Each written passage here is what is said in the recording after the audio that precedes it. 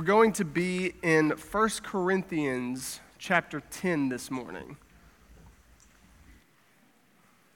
1 Corinthians chapter 10, I'll be looking at verses 23 through 33, and I'm using the Pew Bible that should be in front of you, and it is on page 1017, if you're following along with what I'm reading. 1 Corinthians chapter 10, verses 23 through 33. We, in our college Bible study group on Monday, we talked about this passage, and we had a fun discussion with it. And so I thought, you know what? I'm going to preach that passage on Sunday. And it's one of those ones where you get into it and you start preparing it, and you're like, wait, what am I going to say about this for 25 or 30 minutes? But it all came together, I think. But verses 23 through 33, I'll read the passage and pray for us, and we'll work through it. 1 Corinthians 10, starting in verse 23. Everything is permissible, but not everything is beneficial. Everything is permissible, but not everything builds up. No one is to seek his own good, but the good of the other person. Eat everything that is sold in the meat market without raising questions for the sake of conscience, since the earth is the Lord's and all that is in it. If any of the unbelievers invites you over and you want to go, eat everything that is set before you without raising questions for the sake of conscience. But if someone says to you, "This is food from a sacrifice," do not eat it, out of consideration for the one who told you and for the sake of conscience. I do not mean your own conscience, but the other person's. For why is my freedom judged by another person's conscience? If I partake with thanksgiving, why am I criticized of something for which I give thanks? So whether you eat or drink, whatever you do, do everything for the glory of God.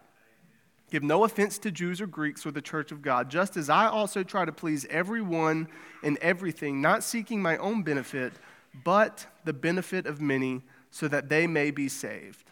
Let's pray.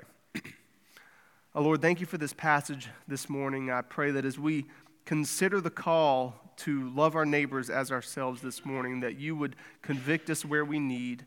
You would shed light in our own lives where we may be failing in what this passage is calling us to. And your Holy Spirit would edify us this morning to go and to love our neighbor as ourselves. In Jesus' name, amen. So I read something a few years ago that I found to be interesting. And I had to go dig it up. It kind of, when I was reading through this, it popped up in my mind. It was a Facebook post. It was anonymous. I can't credit it to anybody. I don't know who came up with it. But I think it's a perfect segue into our passage this morning. And essentially what this post said is that there's one foolproof way to know whether or not someone is a good person. Does anyone know what that way is? I know it's Sunday morning, but you can shout it out if you have an idea. Anybody? It is the shopping cart theory. You guys know this theory? Anyone heard it? So the shopping cart theory, I might expose some people with this one. Okay, so these are not my words. I'm just reading what I read. Let me read the shopping cart theory for you. This is the shopping cart theory. The shopping cart is the ultimate litmus test for whether a person is capable of self-governing. To return the shopping cart is an easy, convenient task and one which we all recognize as the correct, appropriate thing to do. Sandra, I chose this for you. To return the shopping cart is objectively right. There are no situations other than dire emergencies in which a person is not able to return their cart. Simultaneously, it is not illegal to abandon your shopping cart. Therefore, the shopping cart presents itself as the apex example of whether a person will do what is right without being forced to do it. No one will punish you for not returning the shopping cart. No one will fine you or kill you for not returning the shopping cart. You gain nothing by returning the shopping cart. You must return the cart out of the goodness of your own heart. You must return the shopping cart because it is the right thing to do, because it is correct. The shopping cart is what determines whether a person is a good or bad member of society. So what do you think about that? I'm looking around the room to see who's like not making eye contact. That's how you know who's leaving the cart behind. Interestingly enough, Aldi has seemed to eradicate this issue with only a quarter. Like, whether rich or poor, whatever, we all want that quarter back. So we're taking the cart back and we're going home with our quarter. Now, as Christians and as believers, we know that the true measure of goodness is Christ, right? Christ and his righteousness. But there are some truthful parts to that theory. No one is going to make us put the cart back. There's no law that says you have to put it back. If I wanted to leave the cart next to my parking spot, I would be absolutely free to do it. I would experience no consequences for making that choice. I'm not going to jail. I'm not going to be fined. Nothing bad is going to happen to me. I'm free to do it. But that choice would have a negative effect on others. And what Paul is teaching us in this passage is that our freedoms in Christ do not come before the law of loving your neighbor. So a little background context to help us understand how Paul gets to this. Paul spends the majority of chapter 9 explaining to the Corinthian church that as an apostle, he has freedoms in Christ just like everyone else. He tells them he's free to eat, drink, work wherever he wants, earn an income in whatever way he'd like. But because I don't want to burden you or hinder the gospel work, I'll make tents to support myself that way. And there were some people who thought that was a little weird, but he's saying, just hold up, I'm free to make that decision for myself. Verse 19 of chapter 9, Paul says, although I am free from all and not anyone's slave, I have made myself a slave to everyone in order to win more people.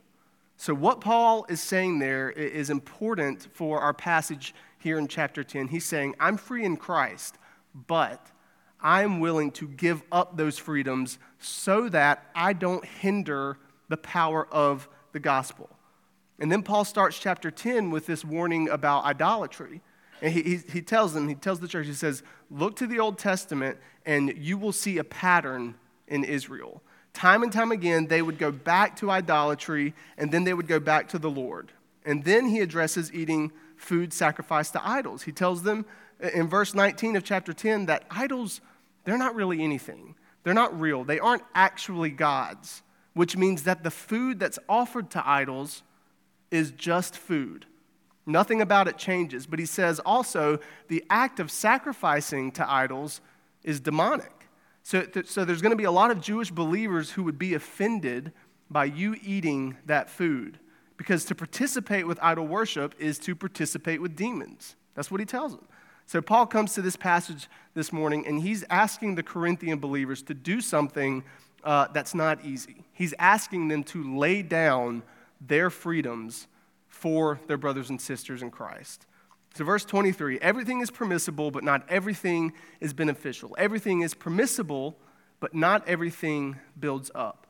If you look closely in your passage, if you're following along, the statement that Paul says, the first part, everything is permissible, depending on your version, yours might say everything is lawful. That first part is in quotations because Paul isn't the one who's saying it. He's quoting something that was commonly said by the Corinthian believers at that time. And he also refers to this in chapter 6 when he's dealing with sexual immorality. The Corinthian church, they had this mindset that because they were in Christ, they were free to do anything they wanted. Regardless of how it affected their neighbor, regardless how it affected their brothers and sisters in Christ, because they were in Christ themselves, they could do it because they were free. That was their mindset. So when they would receive instructions for Christian living that may interrupt their day-to-day life, they had this saying, and they would say, hold up, everything's permissible. Everything is lawful.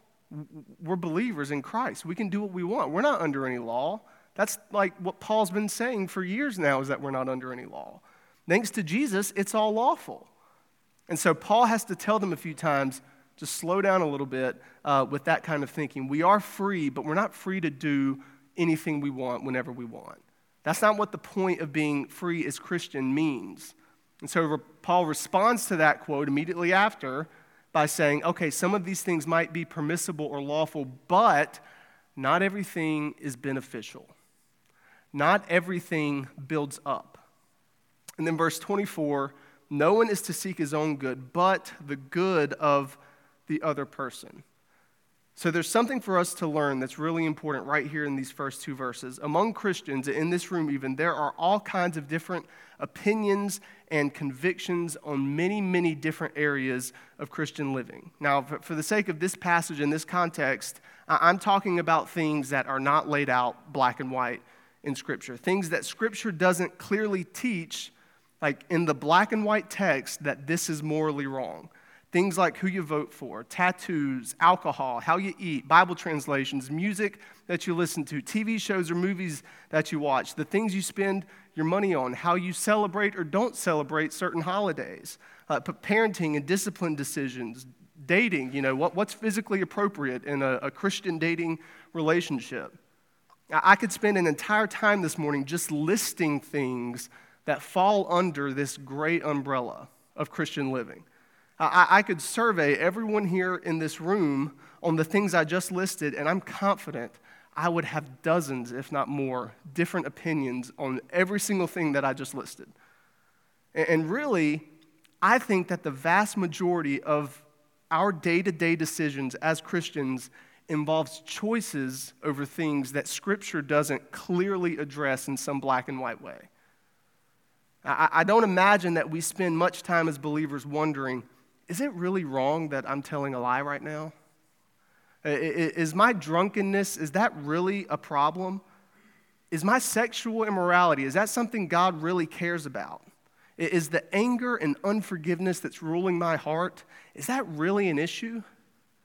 But I do imagine many of us wondering about these gray areas, and we wonder, is this wrong? I've probably driven Laura crazy with the amount of times I've come to her and been like, I just don't know about this. Like, is it wrong? Is it wrong if I do this? What do you think? Like, is it wrong? I'm always going through this battle. And now, as an encouragement, I want to say, if you're someone who finds themselves asking that, I really think that comes from a God-fearing place in your heart. Like, you fear God and you want to be sure that you're honoring Christ with what you're doing, which is good. But Paul tells us here, if you're asking if this is wrong, you're not asking the right question. Because the reality is many things, maybe most things in our day-to-day life are not sinful on paper. Like, you're free to do it if you really want to. But Paul says that's not where we are called to end the conversation. We have to ask, is this helpful? Does this build up? How does this affect my spiritual walk? How does this affect the spiritual walk of my Christian brother or sister? How does this influence my gospel witness to an unbeliever who's present? Asking if it's wrong probably isn't going to make much difference in how you live your Christian life. But shifting the question off of whether it's lawful or not to the question and focus of how it's going to impact those around you, that's the question the Holy Spirit is going to use to lead you to lay down your life for someone else. To lay down your freedoms, to lay down your wants, lay down your desires, so that the image-bearing people around you can be edified and uplifted spiritually. They can be honored and they can be respected and they can be cared for and loved.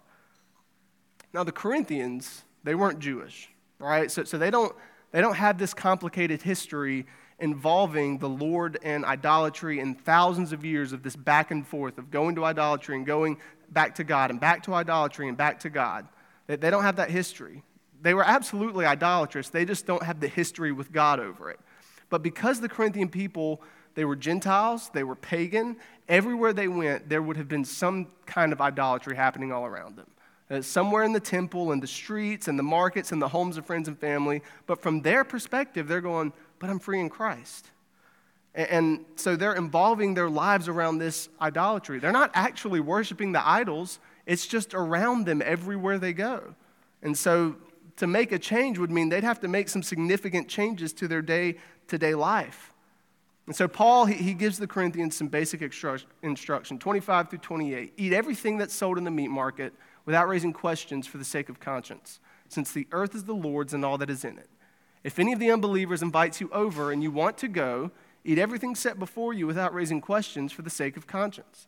But if someone says to you, this food is a sacrifice, do not eat it out of the consideration of the one who told you and for the sake of conscience. So here's Paul's advice. He says, eat anything that's sold in the meat market, anything you want. Often the meat that was used for idol worship, it would later end up in the market so that the people, that was their livelihood. They'd make money off of it. They'd sell it. So it would end up back in the market. He says, if you go to the market, buy whatever meat you want and eat it. Just eat it, okay? And he tells him, the earth is the Lord's and everything in it belongs to God. So his point is that when it comes to food and drink, if it's in the earth, it's the Lord's because the Lord made it. Even if it so happened to have been offered to idols, the idols aren't real. It doesn't actually change what you're eating or drinking. There's no spiritual thing that happens to the substance of what you're having because the idols aren't real. So you're free to partake in whatever you want from the market with an absolutely clear conscience. In other words, walk up to the register, pay for your steak, medium rare, nothing more. It'd be a crime to ask for anything more than that. And walk away. Don't ask questions about it. It's not worth bothering your conscience or someone else's conscience over knowing where it came from. It doesn't matter.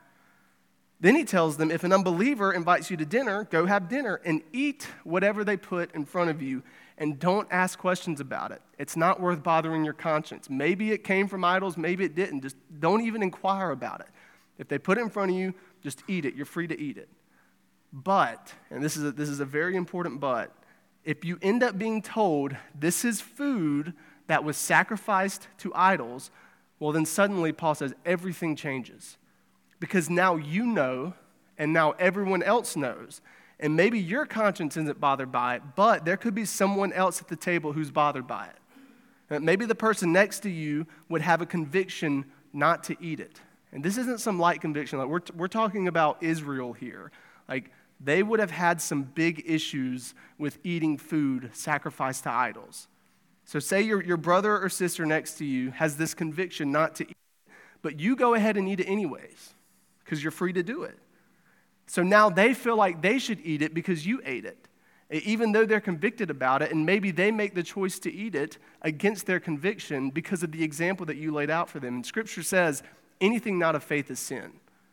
So for that believer, whether it's right or wrong or not, if they're convicted about it, they've just sinned because you set an example for them and you've harmed their spiritual walk. And now their conscience has been damaged because of it. And there's spiritual ramifications in their life because of it. So that's why Paul says not everything builds up.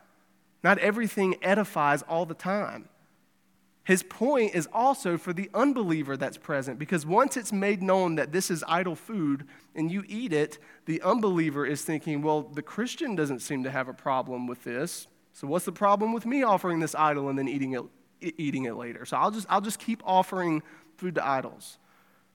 What Paul is asking the Corinthian church, we read it and we think about their context, we think about them actually bowing down and worshiping graven images in their time, and that just, in our culture, that's not something that's happening. So it's easy to look at this and just kind of be like, okay, yeah, neat passage. Doesn't really affect me, though. I don't really know how this plays out in my life. What Paul's asking is not easy. How would you feel if you were one of the Corinthians reading this? You're free in Christ. All things are lawful. Everywhere you go, there's some connection to idols, and you don't want to be bogged down by having to worry about everywhere you go and everywhere you look. And they're probably always going to be involved in your day-to-day life in some way. And Paul has told you multiple times already, you are free to eat anything. But now he adds an exception, and he asks you to lay down your freedom for the benefit of someone else. That's a hard thing to do. And Laura and I were talking about this earlier this week. For many believers, it takes work to get to a place of freedom.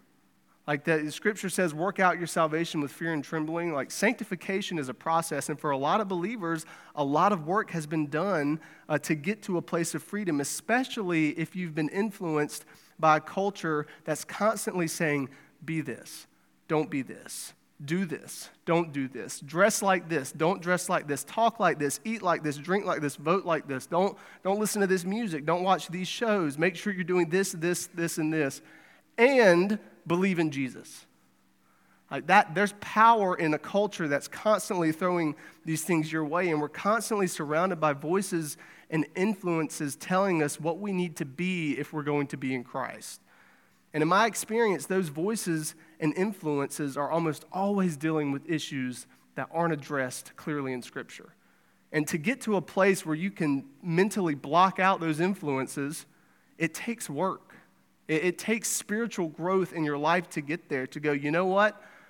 I'm in Christ and his blood covers me. And if I'm wrong about something here, I hope I'm not, and I'm trying to not be, but even if I am, his blood covers me. My confidence is in him. It takes prayer, work, faith to get to that place of freedom.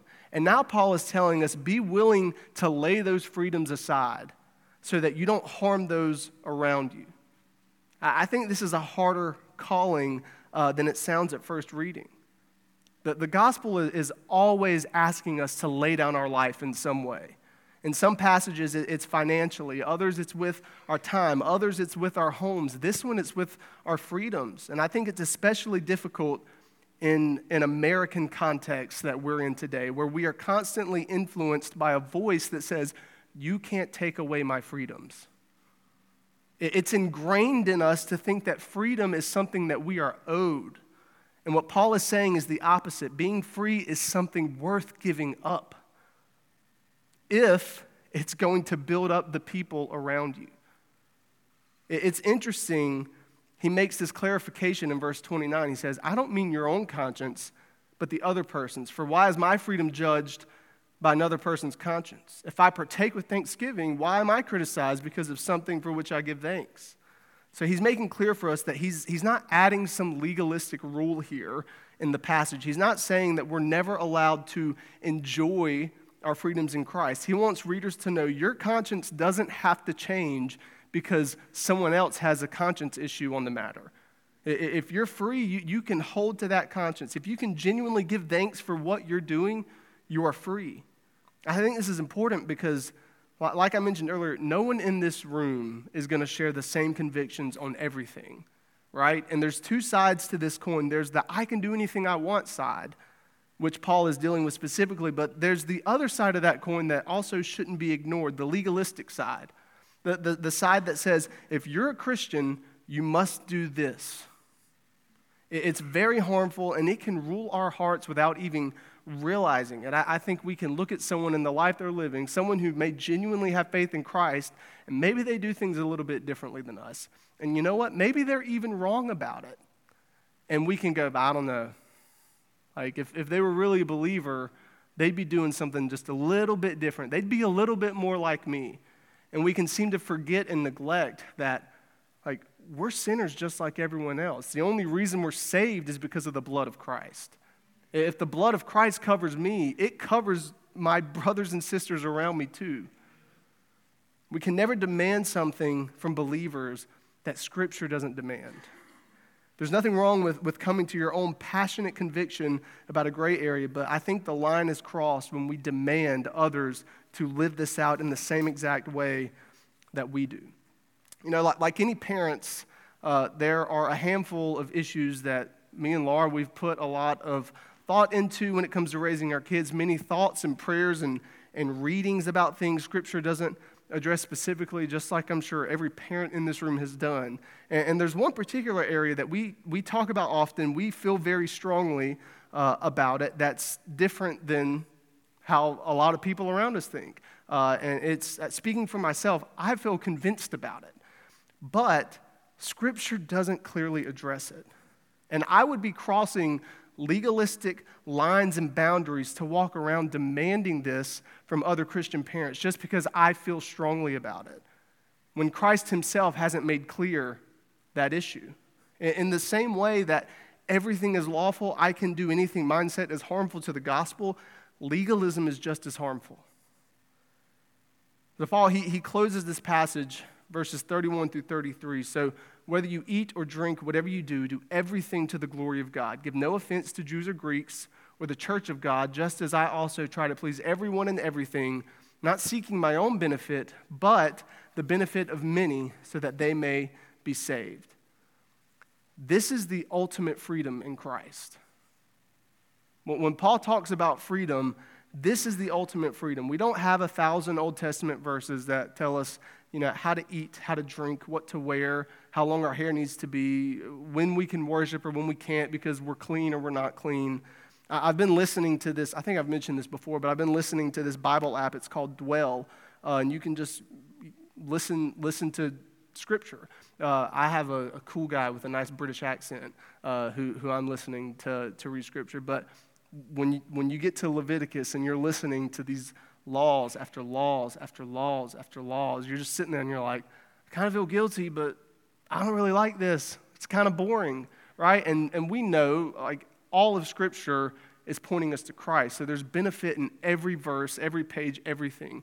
But it can be hard to sit there and listen to this verse after verse after verse saying, do this, do this, do this, don't do this, don't do this. Now imagine you're a Jewish person in the Old Testament and you have to constantly be reminded, make sure you're doing this, make sure you're doing this, make sure you're doing this, make sure you're not doing this, and you're not doing this, and you're not doing this. Like, just talking about it now, I feel bogged down by it. But this was their everyday life. There was a burden that came with the law for them. And what Paul's talking about here, like, this is freedom. We don't have these thousands of verses. We are under the new covenant from when Christ came and fulfilled all of that so that we don't have to be bound to it.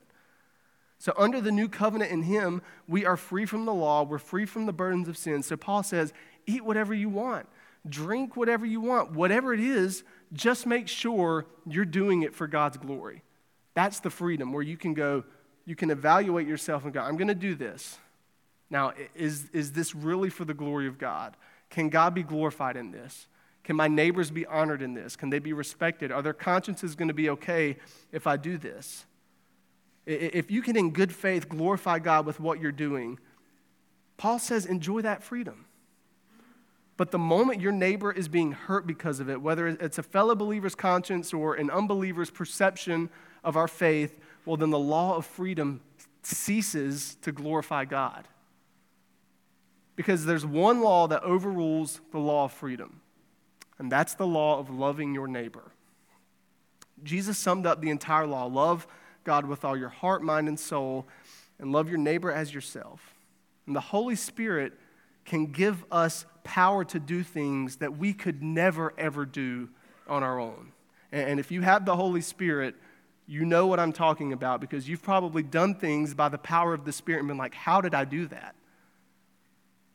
This love that Jesus has given us, it should change everything about how we view people around us, how we treat people around us. There's power in it, power to do things that don't make sense at all unless Christ is involved.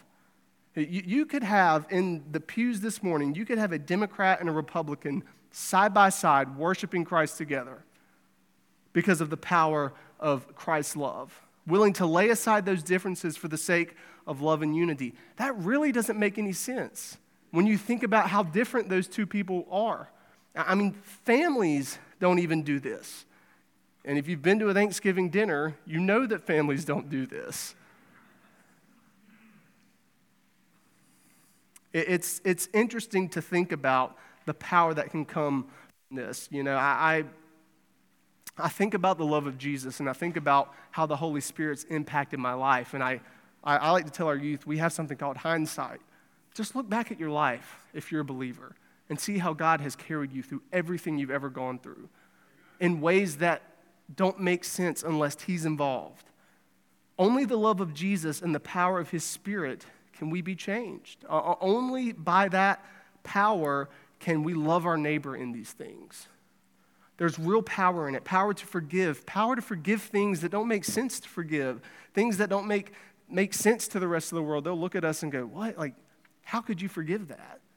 Things that make you look at your own life and the times that you've been wicked and all the times that Jesus has said, I still love you, I forgive you, and how his love changed your whole heart, your whole life. And so you go and do the same for other people. It's power to be willing to lay down your life in whatever way that looks like to your neighbors around you. There's power in it.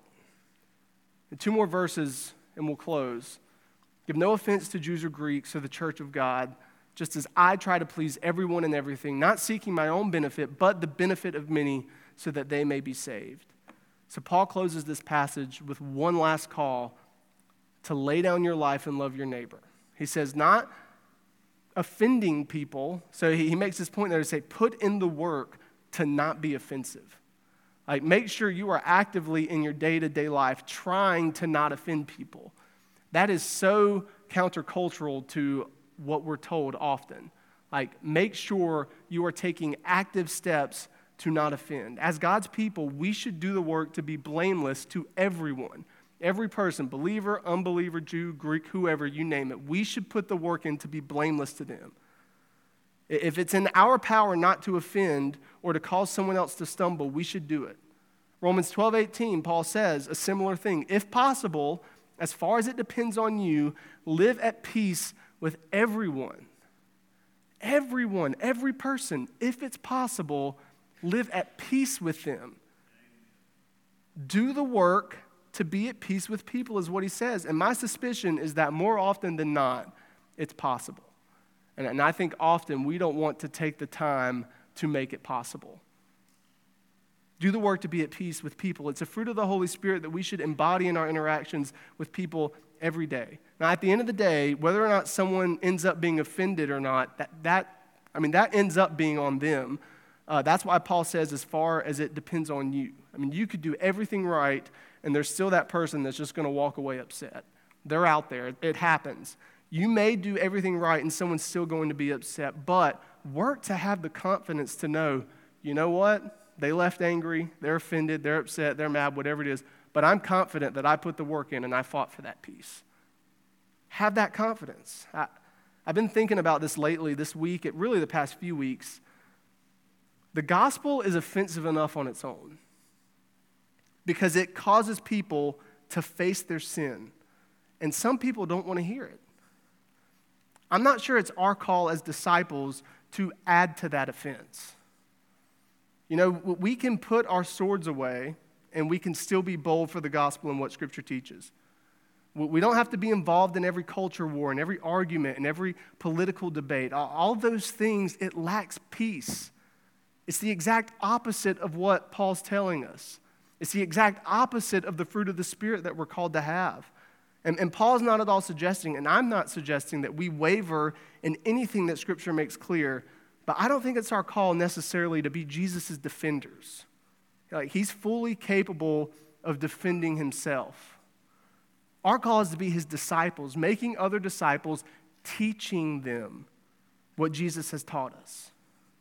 Romans chapter 2 tells us it is the kindness of God that leads to repentance. And if you are a believer in this room, you know that kindness. It is the kindness of God that leads to repentance, not the abrasiveness of God, not the anger of God, not the harshness of God. It is his kindness. To know that our Lord made himself lower than angels. He left the throne of heaven and took on this human flesh, this weakness. He took on our weakness, and he looks at us and goes, you are sinful and you are broken, and I want to redeem you. I want to mend your brokenness. I want you free from the burdens of sin. His kindness leads to repentance. And I believe if God's kindness has life-changing power like that, then what Paul's telling us in this passage is that God's people's kindness will also have that power. Let's have that power together. Let's pray. Heavenly Father, we're thankful for your word this morning. God, if there's somewhere or something in our life that's not honoring our neighbor, if there's a freedom that we can lay down that we don't know about it, Lord, I ask that you would make it known to us today. Lord, if there's anything we can do to be more honoring and less offensive to those around us, for the sake of your gospel, with the purpose of your gospel in mind, please make it known to us. Lord, if someone here today doesn't know you, I pray that you would show them your kindness, and you would allow your kindness to draw them into you and add them to your kingdom. In Jesus' name, amen.